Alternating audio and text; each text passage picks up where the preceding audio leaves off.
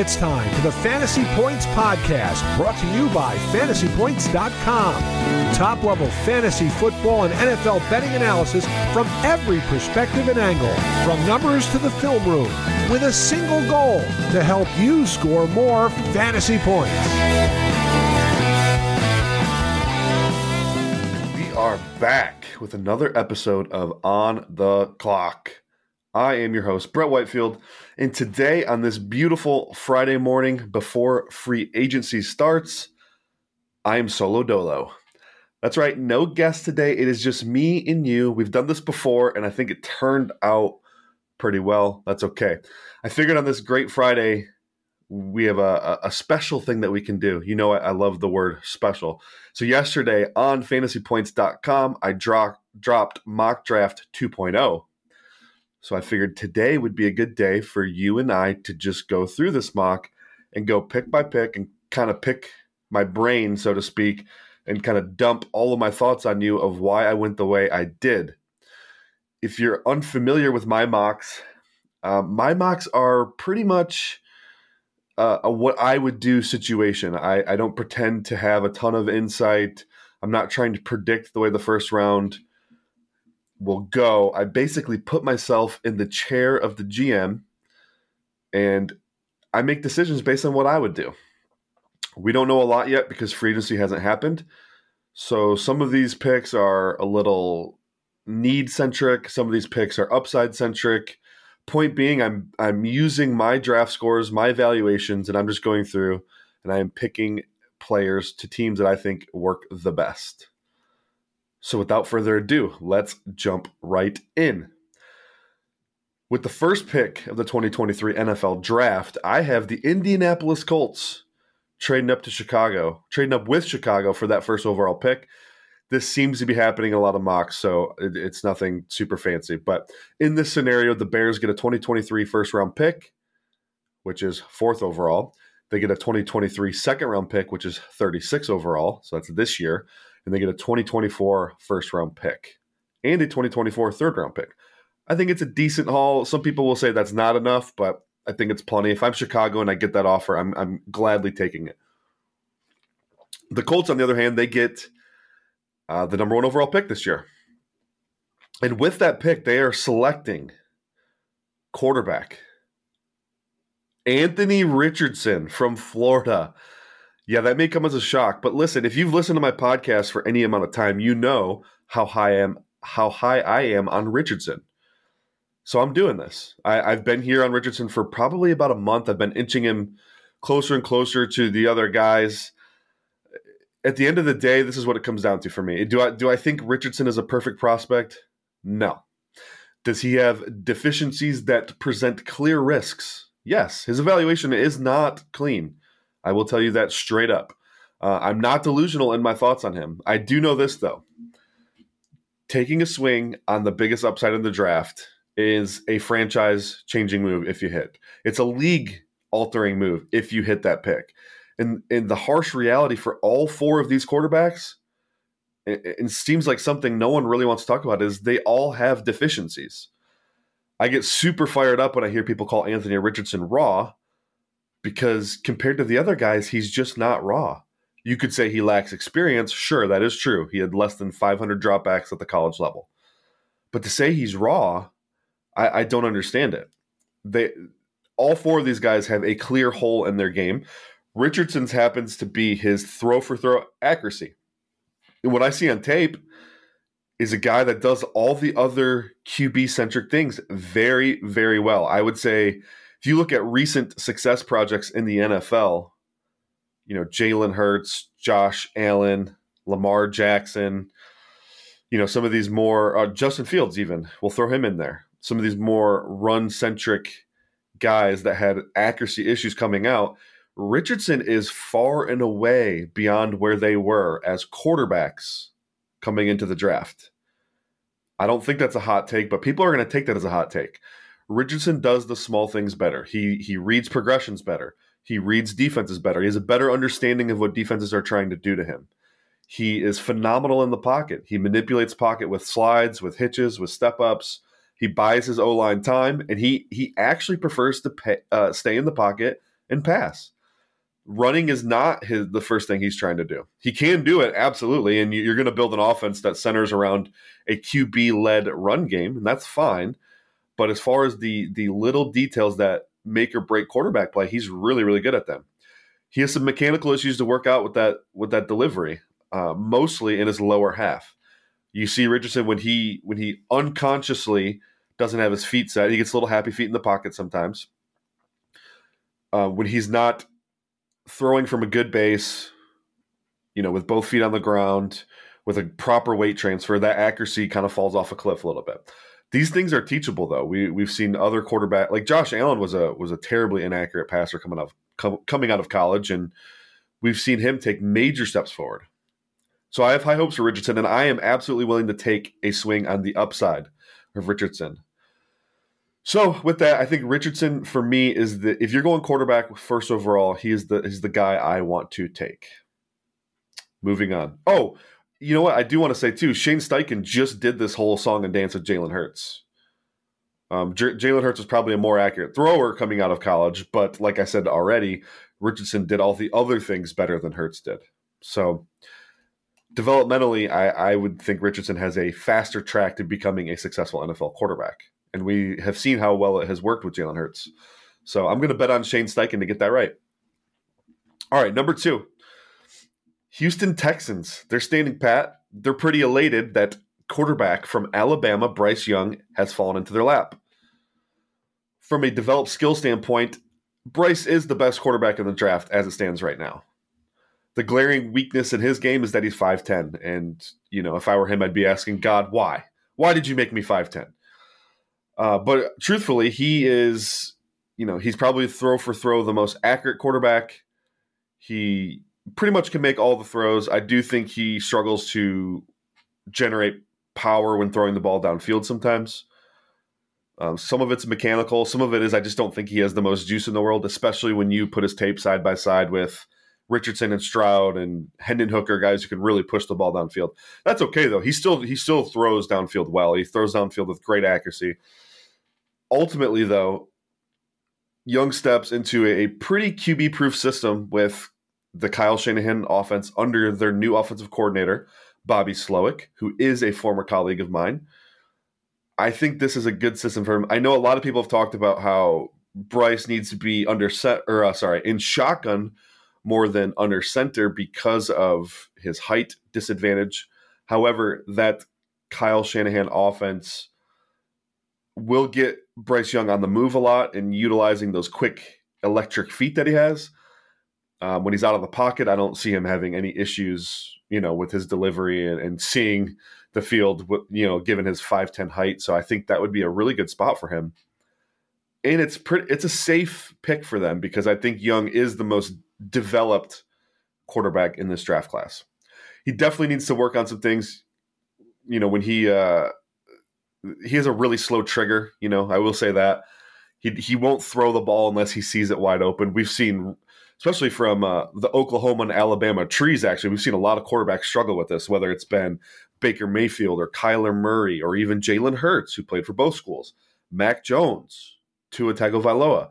These guys all have had this obnoxiously slow trigger, and I think some of it just has to do with the fact that they know their O-line is better than the opposing team's D-line. Their receivers are better than the opposing team's cornerbacks, so they're going to hold the ball and try to make a play. We will need to see Bryce Young speed that delivery up, though. Get the ball out quicker, get through those progressions faster, and he's going to have to be willing to throw into tighter windows at the next level for him to have success. I can't think of a better system to get him doing those things than Kyle Shanahan's offense. So, all right, moving on. With the 3rd overall pick in the draft, the Carolina Panthers select C.J. Stroud, quarterback, Ohio State. We're on a quarterback run right here, 3 in a row to start the draft.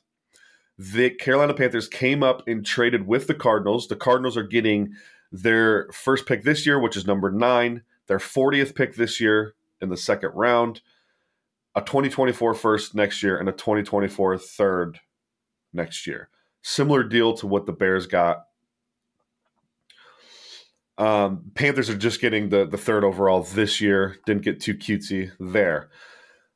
Cardinals are in full rebuild mode, so it makes sense for them to drop back they're going to sacrifice blue chip talent, but they're getting 3 extra draft picks. They really need to, restock the shelves and kind of build that team up. The Panthers, on the other hand, they get C.J. Stroud.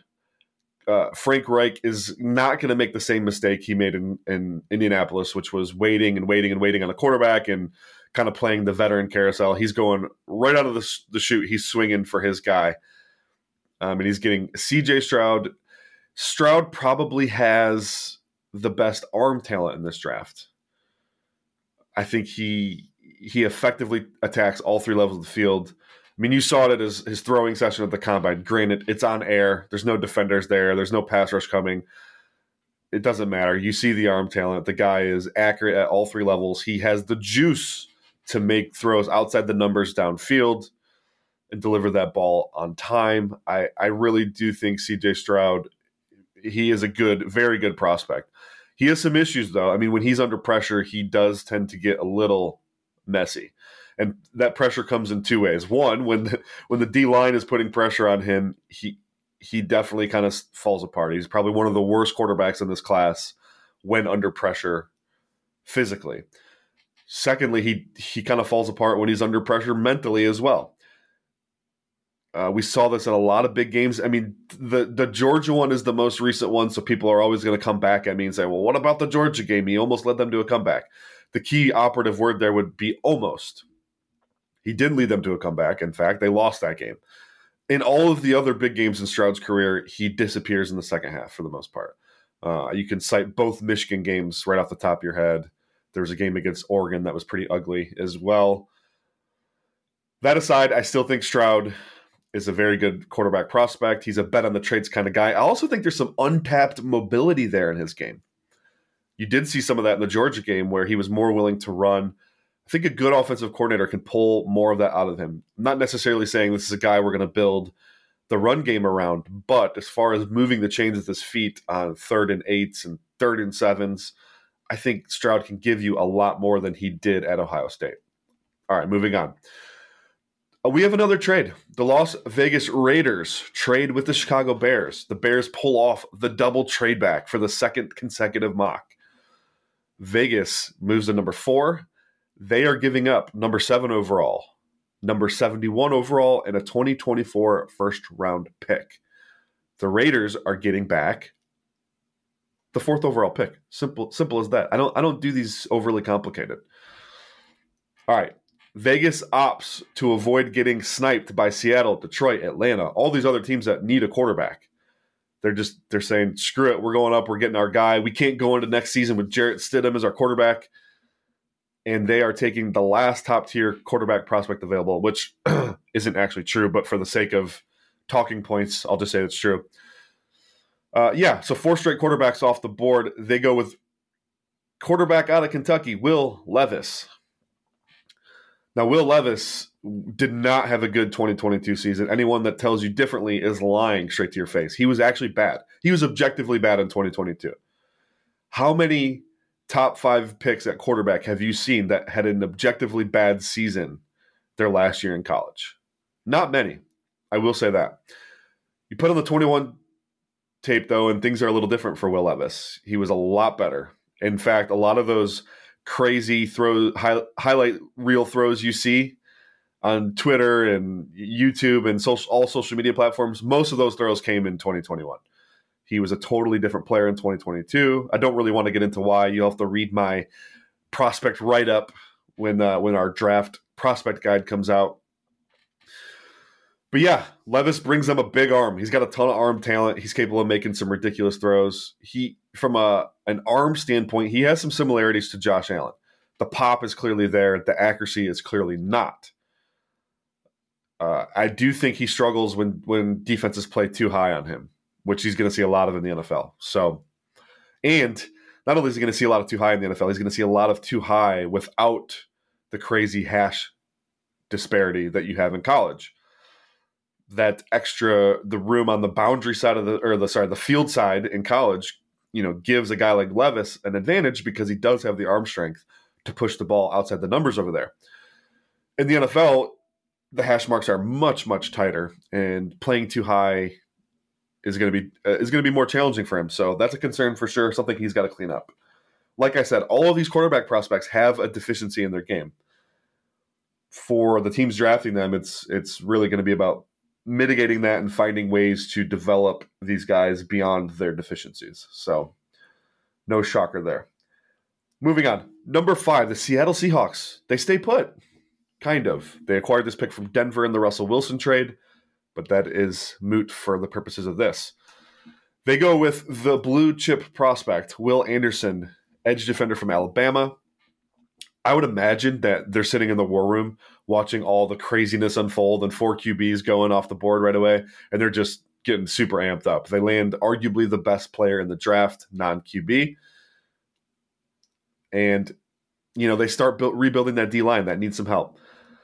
They technically still could be in the QB market. I know they re-signed Geno to a 3-year deal, $105 million, blah, blah, blah, blah, blah. I think it's really a 2-year deal. There's some guarantees in there, but I think they can escape that after 2 years. So technically speaking, they could be in the quarterback market. I bet if a guy like Anthony Richardson or CJ Stroud was there, they'd be very interested. At number 6, the Detroit Lions select Devin Witherspoon, cornerback out of Illinois. This is not a change from the first mock. I had Witherspoon going here in mock 1.0. The Lions filled their biggest need on the entire team with a top 10 player on my board. I also considered Oregon cornerback Christian Gonzalez, but ultimately I think Witherspoon's ball skills and physicality are better fits for what Detroit wants to do on defense. Witherspoon is a dog. He's a football player. He seems like a Dan Campbell guy. I know he's a little light in the pants right now, but you're seeing this transition with receivers and corners where the NFL is caring a little bit less about how much these guys weigh. And Witherspoon he's going to come up and hit you. He's going to be physical at the line of scrimmage. He's going to punch you in the mouth in the run game, stick his face in a fan. I love it. The way he deconstructs blocks on the edge for a corner is very surprising, especially at his weight. At number 7, the Chicago Bears, they finally make a draft pick. After the double trade back, they go ahead and they pick Jalen Carter, interior defensive lineman from Georgia. Now listen, full disclaimer here, Carter does have a disturbing ongoing legal situation. He was arrested and charged with reckless driving and racing in a fatal accident in January that unfortunately led to the death of one of his teammates and staffers at Georgia. From what I have heard, and this isn't much, I'm not the most plugged in guy in the world, but from what I've heard, I think this is going to somehow blow over for him, so that's why he's still at the top of this draft. I did have the Lions passing on him because they value the character stuff so highly. I just can't see Sheila Hamp and Dan Campbell and Brett Holmes getting on board with Carter. I could be wrong. I'm not claiming to know that for a fact, but I could be wrong. Long story short, the Bears end up with him here at number 7. I would imagine if the legal stuff is behind Carter, they're going to be very excited to get a player of this caliber. They are completely rebuilding. They just went through a minor tank, and they get a guy to build their defense around. Number 8, Atlanta Falcons take Tyree Wilson, edge defender, Texas Tech. They sit out the bidding war, and they land a powerhouse in Wilson who can play on the edge. They could probably kick him inside on pass downs too if they want to. Wilson brings length and power to the defense. They definitely need a player like that. Easy money. At number 9, the Arizona Cardinals make their pick after they traded back. They select cornerback from Oregon, Christian Gonzalez. The Cardinals are in a weird spot because they have holes just about everywhere. They have holes all 3 levels on defense. They have holes on offense. In my mind, when you have that amount of holes, the best way to address it is just take the best player available. And that's probably where Gonzalez is. My board's not completely set yet, but it's pretty darn close. They land arguably the best corner in the draft. And he's going to fit their new defensive scheme brilliantly, let's be honest. They're bringing over that Eagles defensive scheme, which is really zone heavy. They're going to play some off coverage and zone. I think Gonzalez is tailor-made for that system. That's what he did in Oregon, and he did it very well. At number 10, the Philadelphia Eagles are going to take Lucas Van Ness, edge from Iowa. They're another team. They could go a million directions. They got a ton of vets on expiring deals. They have limited cap situation. I do think the Eagles are going to look to the draft to fill some of these holes. So while Howie Roseman isn't always a need-specific drafter, I do think they have clear needs that they have to address to keep this train moving forward. Van Ness is a phenomenal player. He tested as a freak athlete at the draft. I don't necessarily see all of that athleticism on tape, but I do think he is a good athlete. He brings that length, power, and athleticism. Traits that we know Roseman values highly. He's drafted a bunch of D linemen over the years, and they usually all have that in common, minus Derek Barnett. At 11, the Tennessee Titans. They are starting the rebuild of their O-line after losing Taylor Lewan. They honestly have needs at both tackle spots. They could probably get better at guard as well. So we're just going to go ahead and give them Paris Johnson Jr., offensive tackle, Ohio State. Listen, he's not the top tackle on my board, but for what Tennessee does, what their identity is, I do think Paris Johnson is better than Peter Skoronski, the tackle from Northwestern. Johnson he's got tremendous length, good athleticism, but he also likes to play a little bit more physical in the run game. He's got to work on sustaining some of those blocks, but ultimately I do think identity-wise, he's going to give them a little bit more juice than Skoronski. Houston Texans at 12 are taking Quentin Johnston, wide receiver TCU. When I did mock draft 1.0, Johnston went 31st overall or 32nd overall to the Kansas City Chiefs. So what changed? I actually got through all of his tape, and I ended up liking Johnston a lot. If you listened to my solo pod last week, I broke down him in detail. Go back and listen to that. I think I ranted about Johnston for literally 18 minutes long. I'm not going to get into that right now, but Johnston is a perfect match with Bryce Young's play style. They protect the investment of the quarterback by immediately giving him a weapon to grow with. We've seen this work across the league in many situations, whether it was Josh Allen and Stephon Diggs or Joe Burrow and T. Higgins / Jamar Chase. I love this. They got to get better at skill player there. Johnson really helps Bryce and start that development right away. Number 13. I did this mock before the Jets went out and traded for Chuck Clark. I don't really know that matters, though. I think, the motto should be draft good players. And Brian Branch, defensive back from Alabama, can do so many different things. He still allows them to get their best 5, best 6 defensive backs on the field. Branch can play in the slot. He can play at safety. He can play in the box. He can play deep. It doesn't matter. Give the guy a job. He'll be a good starter in year 1 for you. Number 14, the New England Patriots select wide receiver from USC, Jordan Addison. The Mac Jones experience is near fatal point in its existence. It's on the cusp of crashing and burning. They need to get the man some legit weapons. They've kind of been doing this band-aided approach where they're picking up Nelson Aguilar's and Devontae Parker's of the world. Listen, those guys aren't bad players, but they're not number 1 receivers. Go get the man a number 1 receiver. Jordan Addison fits in. He does all of these things well. By the way, I am making this pick assuming that they bring back Jacoby Myers.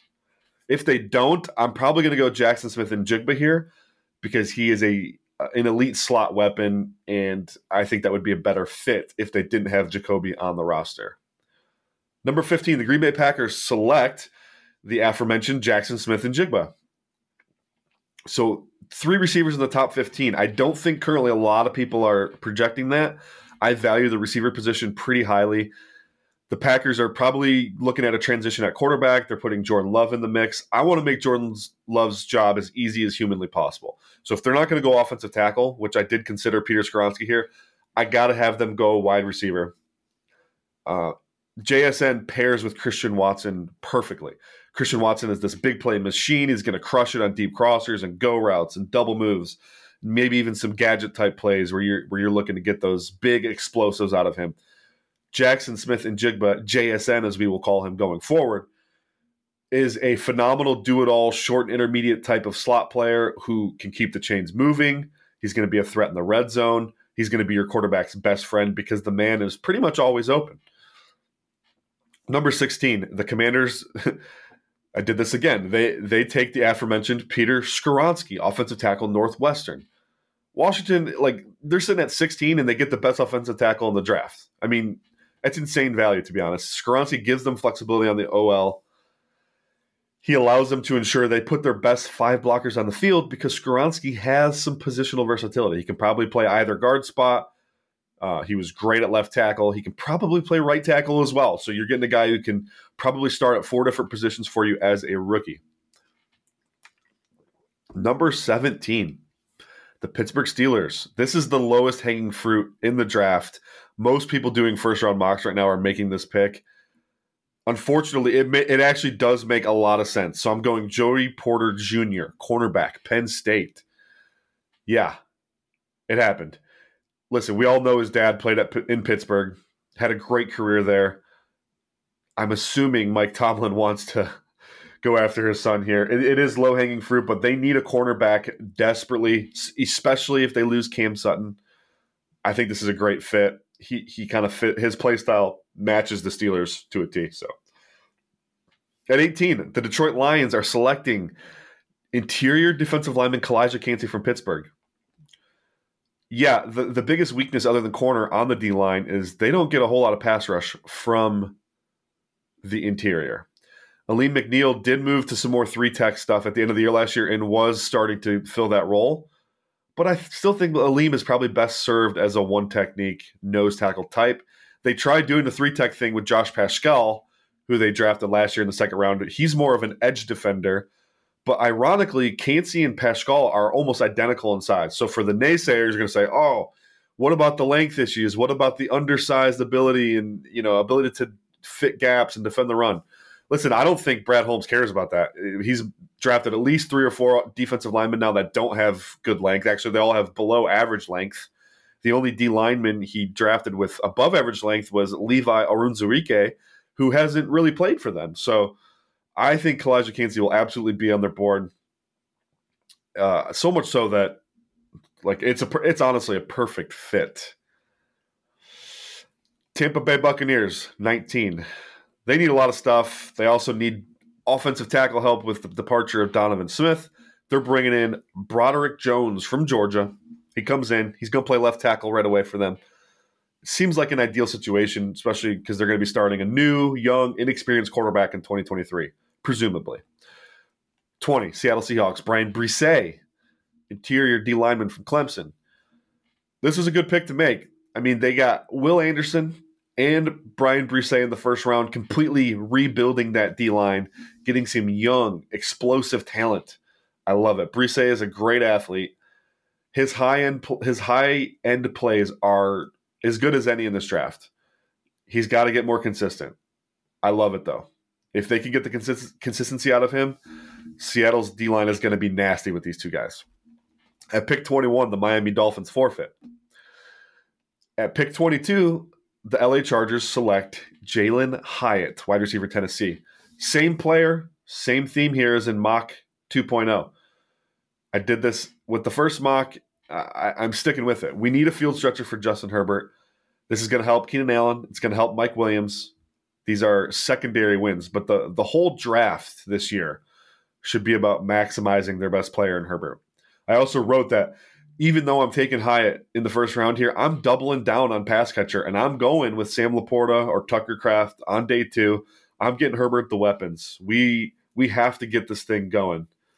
The offense last year was a disgrace for how good these players are. Pick 23, Baltimore Ravens select Nolan Smith, edge defender from Georgia. Listen, this guy's a freaky athlete. He pretty much fits what Baltimore has done for 20 years at edge. Good athlete, can do a lot of different things. He's versatile. They like those versatile guys. He can stunt. He can drop in coverage. He can twist. Listen, this is a slam dunk pick for them. Probably the other low-hanging fruit of the first round. Pick 24, Minnesota Vikings, Myles Murphy, edge defender, Clemson. So Zadarius Smith and Danielle Hunter are going to be 31 and 29, respectively. When I wrote this, I did not know that Zadarius Smith was asking for his release, so this kind of makes sense even more now. Myles Murphy brings crazy athleticism and pass rushing skills to the table. They're going to get younger. They're going to get cheaper. Boom. 25, Jacksonville Jaguars are selecting tight end from Georgia, Darnell Washington. I bet you did not see that coming. Listen, Darnell Washington's not my first best tight end on my board. He's not my second best tight end on my board. I don't even think he's my third best tight end on my board. But he just makes the most sense for Jacksonville Jaguars. They franchise tagged Evan Ingram, who is more of a move tight end, a big slot receiver type, a guy who's going to beat a lot of man coverage with his quickness and speed. Darnell Washington is the opposite. This is a mountain of a man. 270-pound athlete who's going to be great in the run game for them. He's going to be great in pass pro. He needs to get a little bit more consistent in the run game. He's not quite the sixth offensive lineman he's been billed at so far, but he will get there. You see the displacement skills immediately when you watch his tape. And then on top of that, he is a little leaner than he was at Georgia. He weighed in at the combine 265, and the movement skills at the combine popped a little bit more than it pops on tape. So if he's going to be playing at that weight in the NFL, I do think this is another weapon for Trevor Lawrence as well. He gives them a massive catch radius. Should be great in the red zone for them. We've seen Doug Peterson use these two tight end sets effectively back when he was with Philadelphia. We had a lot of Zach Ertz, a lot of Dallas Goedert years there. 26, the New York Giants, Zay Flowers, wide receiver, Boston College. Yeah, you broke the bank for Daniel Jones. So now you have to protect that investment. Even though I don't think it was a good investment, it doesn't matter. Let's go all in on making Daniel Jones the best possible version of himself we can. I not only would do this, I'd probably go sign DJ Chark as well, get him out at the X receiver spot. You put Zay Flowers in at Z and slot. Wan'Dale Robinson gets on the field. You got Isaiah Hodgins backing up the two outside spots. We got to build this thing right. Daniel Bellinger looked like a promising tight end last year. Let's give Daniel as many pass catchers as possible. We know we're pretty good on the O-line now.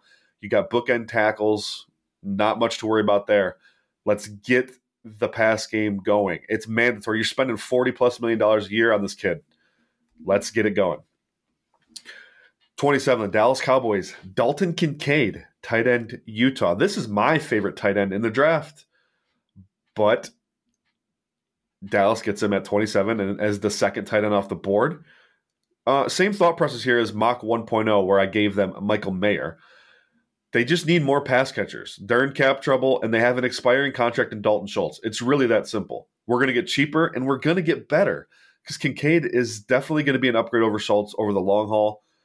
Schultz, while he is a good player in some regard, he's more of a check-down monster where you check it down to him, he's going to give you some yak. But he's not a guy who's going to go out there and routinely beat zone with smart route running. He's not going to go out there and routinely win matchups against athletic linebackers and safeties. Dalton Kincaid, though, will do those things. He's a phenomenal route runner.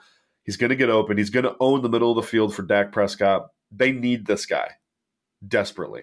This will be a slam dunk for them, in my opinion.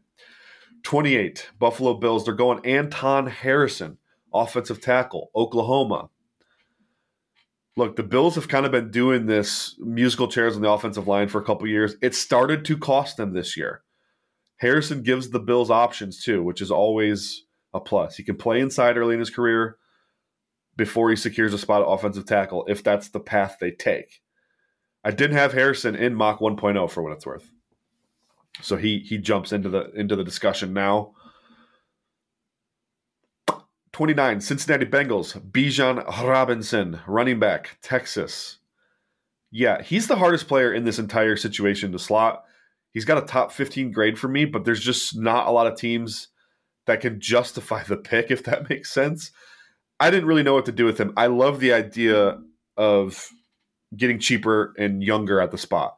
I don't like second contract running backs. I would say go ahead and get rid of Joe Mixon, replace him with Bijan Robinson. I did the same thing in Mock 1.0, and now we have Joe Mixon in some interesting, legal situation with the alleged shooting at his home. Don't know what's going to, be made of that. However, I do know that getting younger and getting cheaper at the position is a massive win, especially when you can do it with a generational type talent in Bijan Robinson. And no, that is not hyperbole. The last running back to score as well as he did in my system was Christian McCaffrey. The one before him was Ezekiel Elliott. Those three are the top three running backs I have ever scored. 30, the New Orleans Saints. This is the big shocker, by the way, of this mock draft. But they are drafting SMU wide receiver Rashee Rice. If you guys are listeners of the pod already, you know how much I love Rashee Rice. Now, I know what everyone's thinking. That's not a first-round guy. Literally nobody, Brett, has him in the first round. Here's the thing. I don't freaking care. the reality of almost every draft is you're going to have between 20 and 24 first-round grades. This year, I might be sitting at 18 to 20. So what that means is just right off the top, you're going to have 10 to 12 players, maybe 14, who go in the first round who don't have first-round grades. My opinion of this draft class is that after those first-round grades run out, so you kind of have three tiers. You have the blue chip tier, which is Jalen Carter, Willie Anderson, and the quarterbacks.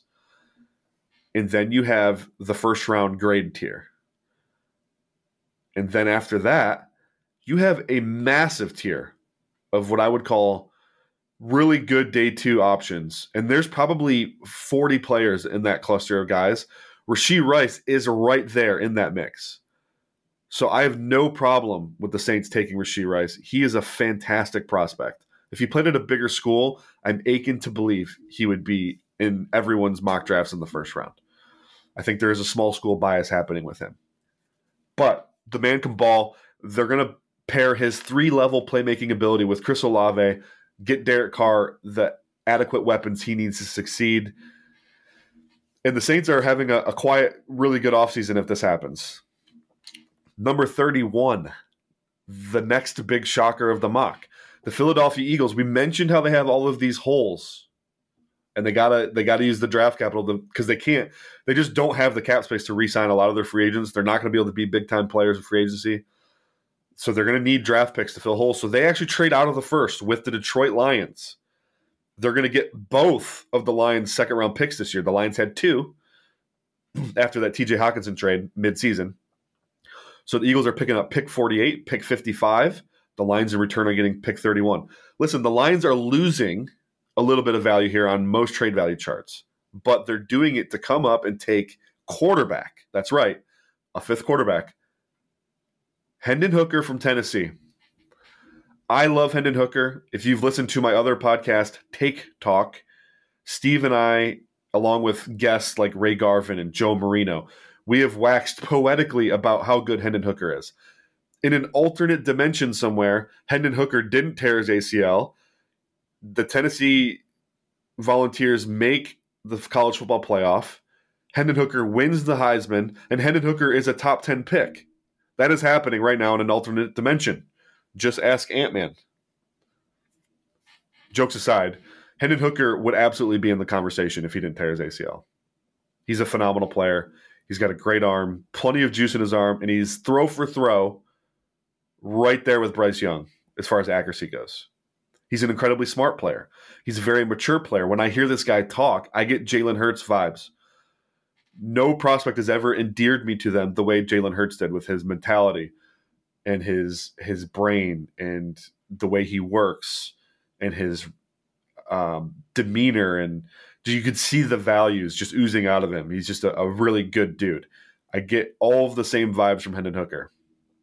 This is a huge win for the Lions, who probably need to address quarterback for 2 reasons. One, they have a contract decision they're going to have to make on Goff after this year. I don't like the idea of paying Jared Goff $50 million for them. That's probably what it's going to cost. Listen, the inflation of the QB market is outpacing the inflation of the salary cap. We just saw guys like Carr getting $37.5 million, Daniel Jones getting 40 with incentives, by the way, that could get him up to 49. I think if you're paying Jared Goff $50 million a year, you're not winning a darn thing because he's going to cripple the rest of your roster. Jared Goff is a good player, and I love what Jared has done for the Lions. I just need options, and Hendon Hooker gives me options. At worst, you're getting a high-level backup, at worst. And the Lions haven't had a good backup quarterback in a long time, but they need to start investing in this position to see if they can come up with some options here instead of signing Jared Goff to a long-term deal. I don't think they're going to have a good opportunity next year early in the draft because I think they're going to win too many games. So the time is now. If they're not going to get involved at the beginning of the draft, they got to get involved here at the end of the first round and get my guy, Hendon Hooker, secure that 5th-year option since he's going to be sitting for a year. All right, 32, and to round this thing out, the Kansas City Chiefs select, drum roll please, Notre Dame tight end, Michael Mayer. All right. Is Michael Mayer a comparable prospect to Travis Kelce from a skill set standpoint? No, not at all. But Kansas City does need to start preparing for life after Kelce. And while Mayer and Kelsey definitely do a lot of different things, the one thing they have in common is they're going to add a lot of middle of the field value. So that's a big thing for me. Mayer is a very, very above average receiver in the middle of the field. He is big. He's really good on contested catches. He's strong at the catch point. He's got good ball skills. He's really good at working into zone, or I should say working into windows in zone. He does a really good job of attacking blind spots of zone defenders. I think Mahomes would actually like him quite a bit. He's not the same level athlete and route runner that Kelsey is, but that's okay. The other win for the Chiefs here is they kind of have this new affection for 12 personnel. We saw this a lot last year where there were game plans where they're trotting out a lot of 12 personnel. And Mayer gets some early career contributions because he's gonna share the field with Kelsey. I like the idea of putting Mayer in line and having Kelsey be a move guy, or maybe you run a lot of wing formations or ace, whatever you got to do. I like the idea of getting both of these guys in the field together. And the Chiefs get some value here. Mayer's a very good player. He's going to have a first-round grade for me, and they're getting him at the back end of the first round, so I like it. Real quick, some notable players left out. Cornerback Deonte Banks from Maryland. Ohio State offensive tackle DeJuan Jones. Oregon State tight end Luke Musgrave, and Florida interior offensive lineman Osiris Torrance. These are all guys I had in my first. I had John Michael Schmidt in my first mock as well. He's not on the list. Trying to think of the Kansas State edge defender. He didn't make it in the first round. I just didn't have anywhere to put him. I'm not saying these guys won't go in the first. Remember, this is what I would do. Anyways, I hope you liked the mock. If you haven't yet, please check it out at fantasypoints.com. Retweet that sucker on Twitter. Let's get some eyes on it. I do think it's fun. I will be doing another mock between free agency and the draft, which will be the final mock in the series. Other than that, look out for the prospect guide. First publish is a week from today, I believe. I think I misspoke the other day when I said that. It's a week from today. We're going to get you eyes on probably about 100 prospects at first, and we'll be updating that daily. So as guys are getting written up and edited from the editing staff here, we'll be getting those guys into the system. All right, that's going to do it. Thank you so much for listening. We went 42 minutes today on Mock Draft 2.0. I hope that was adequate time for you. I will see you Monday. Next week's guest list, by the way, is unbelievable. So make sure you're tuning in next week. I am out.